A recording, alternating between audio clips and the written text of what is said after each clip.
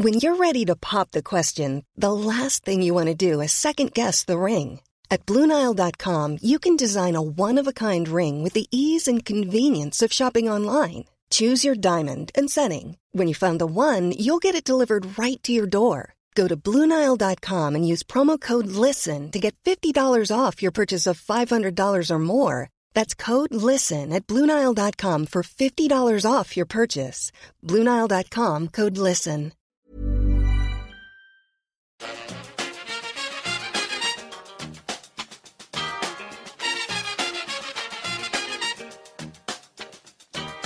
Bring it fast.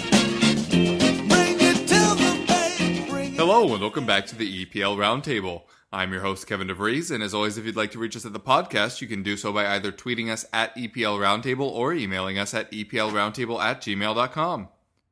All right, now rejoining us for our Euro 2016 coverage is Dylan, who is, of course, from the Box to Box podcast, and he's been on here a couple of times already talking about Portugal.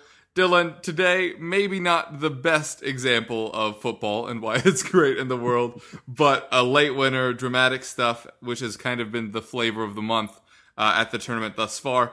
Obviously, very exciting for you. What was your view of this one? Definitely scenes at the end. You do say that it wasn't the best parts of football, but I would say the last 5 minutes of the match was certainly some of the best highlights I've had experience in football. So going into the game, Fernando Santos commented on how Portugal were the most unified at the Euros, which I thought was a bit disingenuous and probably not a good sign. And he was also saying how he was content with Portugal's performances so far in the group stage. And basically where he was coming from was saying how the group stage competition is different from the knockout stages, which I guess is fair enough. And when the starting lineups came out, Santos made 4 changes, including 3 that hadn't actually appeared in the group stage. There was Cedric, the Southampton fullback that came in for Vieirinha, which I liked. Cedric is better defensively and still offers something going forward. Guerreiro was fit to come back into left back for Eliseu. I was a fan of Eliseu playing, but he had a pretty poor defensive game against Hungary in the last group game. Moutinho apparently had a knock, which may be why he went off early against Hungary in the last game. That meant Adrian Silva, who he's the captain of Sporting Lisbon. He's a pretty decent midfielder, but generally he's busy, but he doesn't really have the technical ability of Moutinho or most of Portugal's other central midfielders. The 4th change was actually Jose Fonte coming in for Ricardo Carvalho, and I actually messaged you that I didn't pick that up until 10 minutes in because I didn't even look at that because I honestly didn't think Santos would drop him. He did mention that since Carvalho is one of the older players and it's only about a 3-day turnaround, that there probably wasn't the time to recover, but I hope he just realises that Fonte is the better option now and going into the future. Start of the game, the first half, it was a bit of a non-event. Neither team was really putting that much pressure on the opposition. There was a lot of niggly fouls, which I feel the referee didn't really do his job to clamp down on them. I feel a few yellows, even early in the game, would have stopped a lot of those petty fouls. In the first half, Croatia had 60% of the ball, but they didn't really do much with it. I was pretty confident Portugal would have a minority of the ball. About 20 minutes in, Pepe had probably the best chance of the match, definitely the best chance of the match for Portugal, which was a floater free kick from Guerreiro. He was offside, but the flag wasn't raised, and he headed over the bar. He was probably about 5 yards out. It was not the best effort. If I'm being honest, it was probably the low light of a poor half for Pepe. Normally, he's decent passing out from the back, but he was really wayward and at halftime, he had 40% of his passes were misplaced. And you compare that for Fonte, had only misplaced about 5 or 6% of his passes. I felt pretty positive going into halftime. Croatia didn't really look like they were doing much, and I think that had a lot to do with Mandzukic. I mentioned this in our last chat. that I would have rather faced him Mandzukic than Kalinic, who I felt added a bit more mobility, another dimension to the Croatian attack. And yeah, I didn't expect Portugal to have a majority of the ball. And when they did have the ball, they looked okay without being fantastic. So I wasn't too concerned going into halftime. There was actually a moment in the first half I should touch on. Fonte appeared to step on Rakitic's leg, and from a referee's viewpoint, rather than a Portugal supporter, he probably should have seen reds, because you don't really want to see that in the game, regardless of who you are following. So start of the second half, a couple of minutes in, Santos brings on Renato Sanchez, like probably only 3-4 minutes into the second half, and he replaced Andre Gomez, who, as we were saying in the last game against Hungary, he didn't offer too much. That was the same today. He was a bit absent while in the first half. When I heard that Moutinho wasn't starting, I sort of hoped that Sanchez may have got the start, but I understand why Santos opted for the older, more experienced Silva. But the time Sanchez was on, he offered Portugal so much more drive in the middle, which, as I'll get to, led to the miraculous winner. The second half, though, was, to be brutally honest, a pretty dour affair. Neither side could string 5 or 6 passes together, and the referee, like I mentioned before, failed to sort of crack down on those niggling, annoying fouls that really slowed the game down. And in fact, the only yellow card that he dished out in the whole 120 minutes was to William Carvalho, when probably there could have been 10 plus yellow cards. But saying that, if you gave out 2 or 3 in the first 20 minutes, when a few people had 1 or 2 fouls, a lot of that would have been cleaned out, and it would have probably led to a better spectacle. Approaching the end of the 90s, Santos brought on Quaresma for Mario, which meant Portugal switched to 4-3-3 with Ronaldo playing as a centre forward. I was surprised to see a real statement of intent from the manager. Like I said in our last chat, the 4-3-3 would have offered Portugal the best opportunity on the counter, with Ronaldo, Nani, and Quaresma as the front three. And the damning stat at the end of 90 minutes was that neither team had a shot on goal. But I felt that the positive thing was for Portugal was the back four, who hadn't played together at this tournament, and I haven't looked back, but probably ever. And they looked really solid and mind-lapse free. Even Pepe seemed pretty in control of himself in this match. The first half of extra time was a lot like the first 90 minutes, low quality. I tweeted that I wanted to see Rafa Silva come on, maybe for Nani, who was playing his 100th cap, but instead 108 minutes in, Santos subbed on Danilo for Adrian Silva, which I thought would bring a lot more pressure on Portugal. But in hindsight, it gave Renato Sanchez and the three forwards a strong base to really push, and eventually that helped in grabbing the winner. Then, so with 5 minutes to go, 115 minutes in, Perisic hit the post, which I nearly passed out. Ronaldo picked it up in the corner of his defensive third, cut out ball to Sanchez, who had about 50 yards of space to run into. Nani was on the left, Quaresma went central, Ronaldo on the right. They all bombed forward. And basically, Sanchez to Nani, toe poke shot, come cross. Ronaldo shot, great save, bounced up to Quaresma to head home.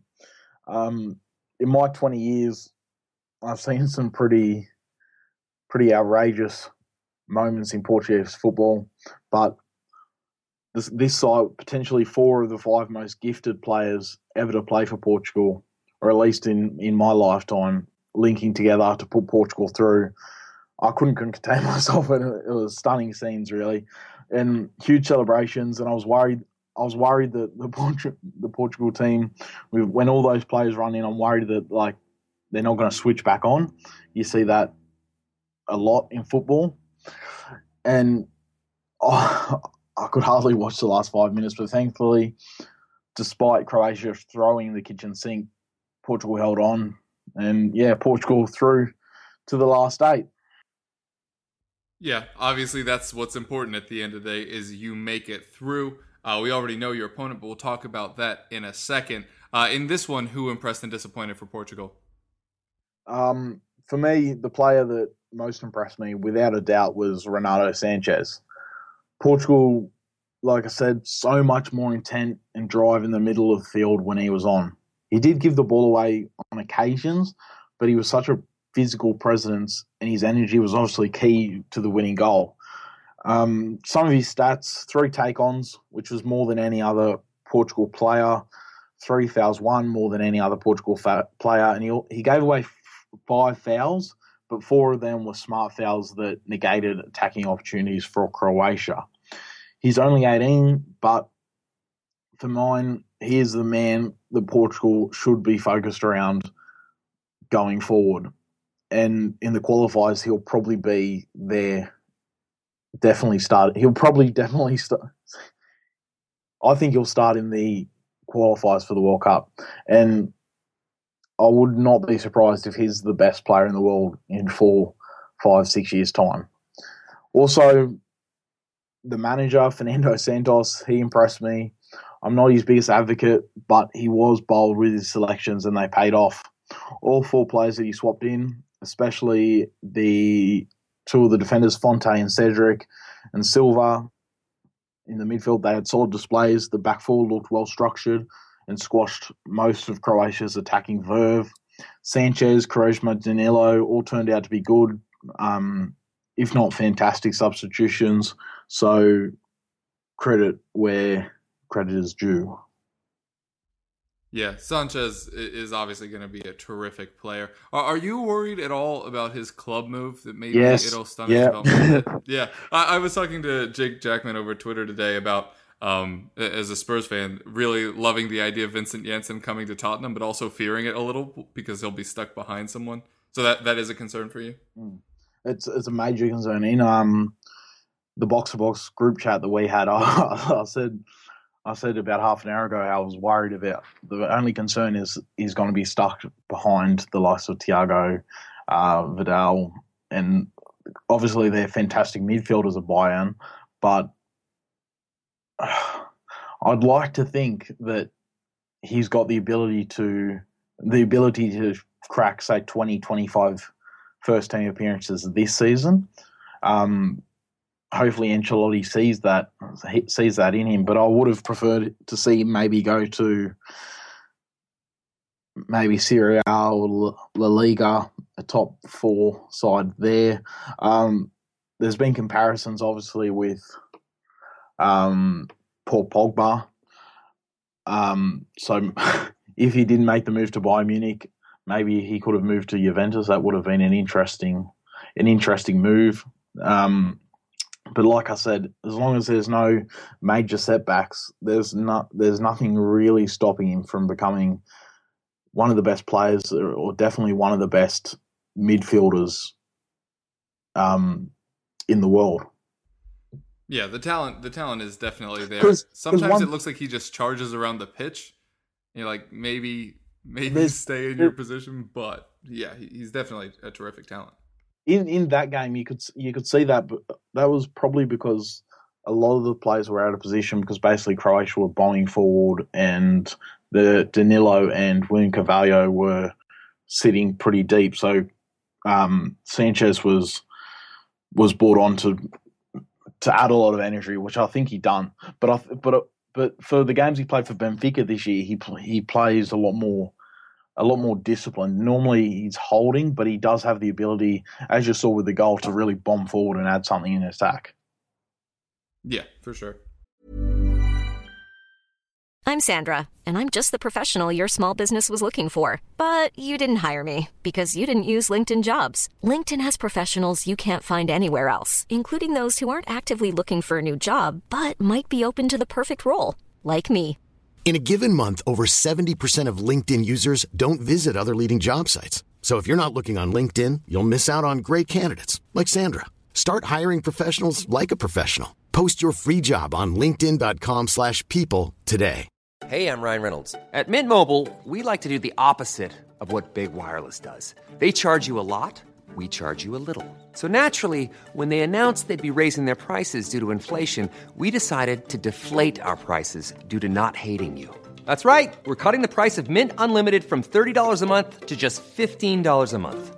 Give it a try at mintmobile.com/switch. $45 up front for 3 months plus taxes and fees. Promo rate for new customers for limited time. Unlimited more than 40 gigabytes per month. Slows full terms at mintmobile.com. All right, and to wrap up, we already know who your opponent is, which is nice. You know you're facing Poland. I believe this is the furthest they've ever made it in the tournament. You'll be facing Lewandowski, who hasn't had a great tournament. Milik, who's basically missing every chance put in front of him, including almost his penalty. Kicked it right off the keeper's hands, still manages to go in, however. I got to figure you're confident heading into that one. Yeah, so to be honest, that was the first game that I've seen Poland play at this Euros. Obviously, their goal was a stunning counter-attack, but overall they seemed pretty leggy and were sort of happy to invite Switzerland onto them. Like I said, Lewandowski, he hasn't scored in the tournament, but he looked pretty decent in this game. Błaszczykowski, I've always been a big fan of him, especially his Dortmund days. Good goal. I think he scored in the final group game as well. Fabianski in goals, he was tremendous. He made a couple of great saves, especially in extra time, and was only beaten by, of course, that wonder goal from Shaqiri. Like you said, Milik, he's obviously one of the better strikers in the Eredivisie. But to be fair, that partnership between Milik and Lewandowski hasn't really done too much in the tournament, I feel. Do you sort of agree with that? Yeah, I mean, I thought coming in that Lewandowski was going to eat up a lot of the defense, which would leave Milik in a lot of space. And he's a decent passer of the ball, so he could create as well. And he has done. He just hasn't put it in the back of the net. I mean, Lewandowski has had a few nod downs to players behind him, but I wouldn't be surprised. I mean, if you're game planning for Poland, obviously step one is nullify Lewandowski, and then you have a much easier task from there onwards. So yeah, I think if you're able to do that, which would be interesting to hear, what defensive pairing do you think would best be able to shut him down? Or do you just tell William Carvalho you're just on him, end of? Well, Portugal are probably going to be the team with the most possession in this game, because both teams like to counter, but both teams' strengths are in counter-attacking football, but Portugal probably have the players to hold possession more than Poland would. So I'd like to see Fonte hold his position, because I'm really concerned that Santos is going to go back and put Carvalho in. And I think if you're going to deal with the physicality of Lewandowski and his aerial ability, it'd be better to have, if you're going to put a centre-back on him, it would be better to have Pepe or Fonte. Or you could even put on Danilo for that, because I wouldn't really use William Carvalho to mark a player out of the game, because I feel that he offers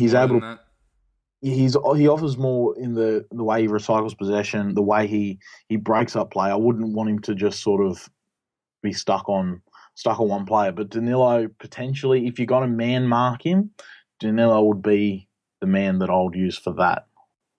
Fair enough. And if I had to press you for a result? Well, Graham Souness on BN Sport in Australia was saying how Portugal fans should be encouraged with the defensive display of the team this morning. And to be fair, I agree. And I'm fairly confident that Portugal can win this one, another 1-0 perhaps. All right. And how far do you think you can make it in the tournament now? So if we beat Poland, we verse the winner of Wales v Belgium-Hungary. Is that correct? Yeah, I believe so.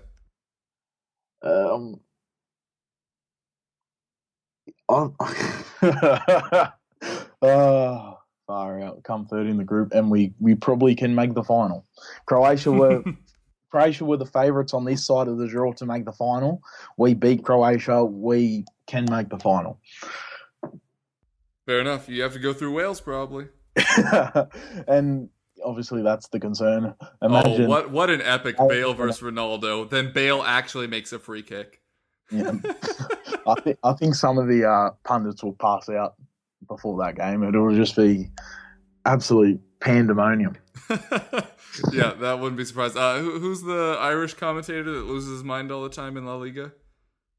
I forget his name, but that guy is going to lose his mind. He's going to make loads of analogies that don't actually make sense, and everybody's going to say he's the best commentator, and I'm going to continue to not understand. Somebody please explain the appeal to me. One last thing. Hopefully, Sanchez gets a start, probably for Gomez, who hasn't been that impressive. I just need that bit in there as well. Yeah, he was really good in the first match, but it definitely seems as though he's slowed. Do you think he's just gotten a bit late? He's just out of steam, or was that first match just 1 in a million for him, and maybe he's not up to that level? He's really good, Gomez. I really rate him, but generally his problem is fading at the end of games. But really, the last 2 games, it just hasn't. He's just been completely out of it. And yeah, maybe it's a nearly injury. But Sanchez, like I said, he deserves to start over the likes of Gomez and probably Joao Mario as well. So hopefully he gets to start rather than coming on in the second half. All right, and where can the folks find you? Sorry. You can find me on Twitter at Dylan Eloy Arvella, and I also host the Box to Box podcast, where we'll have a show on this week reviewing the round of 16 matches and looking forward to the quarterfinals. You can find that on iTunes and on Twitter at the Box to Box TBTB podcast. Cheers.